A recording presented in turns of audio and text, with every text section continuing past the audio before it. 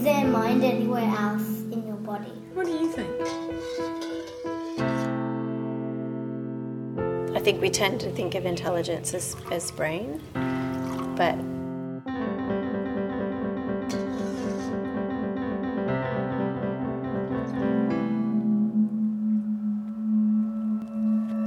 you could see the intelligence in, like slime mold. You read about slime molds, how they gather together when they need to and become one thing, and then when they're done with what they need to do as one thing, they disperse out into the forest floor as just little bits of, the spores.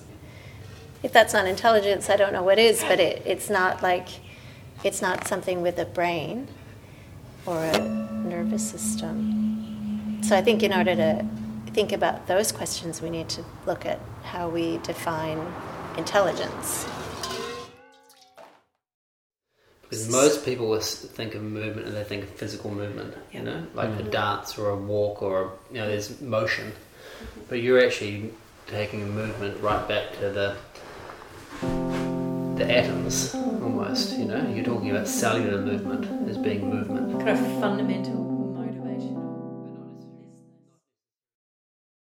To talk about moving intelligence is one thing, but not having heard the phrase before, my immediate response was, what is moving intelligence? We don't have a language of wholeness. We have to say psychophysical unity, or sometimes people will say psychophysical, emotional, spiritual unity, which gets longer and longer. We can say wholeness, which is getting more accepted. It used to be sort of only hippies talked about wholeness, so it made you sound like you were not scientifically sound.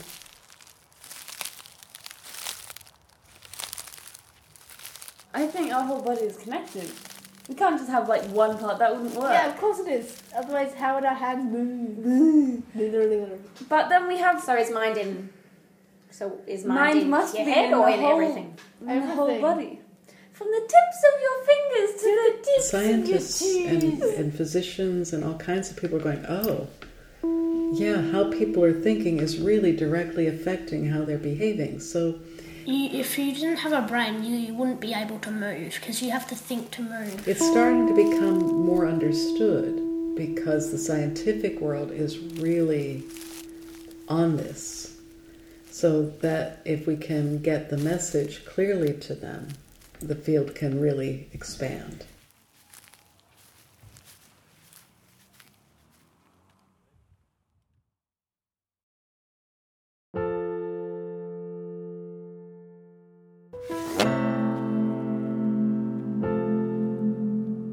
Movement means that we have affection and tenderness and touch and communication with each other. That movement results in relationship. Changes my perception of the world. Changes you physiologically. Yeah, changes me. Changes your state. Yeah. Well, we can shift our way of being through moving.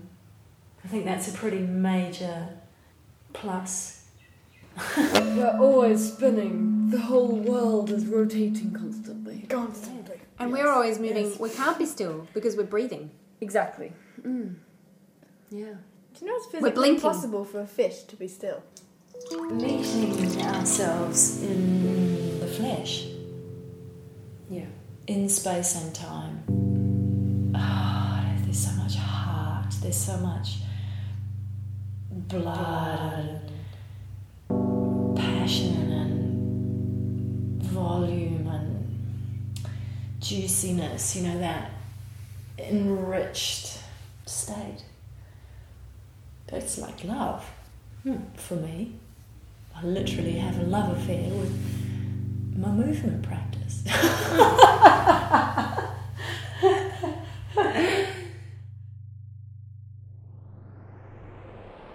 If you were to smile along the floor,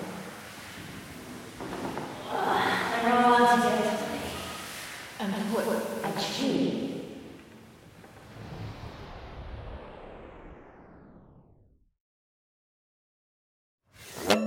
You've been listening to Human Human. Conversations in the Flesh. Brought to you by Ineke de Graaf and Camilla Mailing. For this instalment, we'd like to thank Stella Mailing-Smith, Kim Sargent-Wishart, Kathy Madden, Bing Smith, Alistair Watts, Anwar Cunningham, and Bella and Elvie Swan. Listen out for the next instalment of Human Human.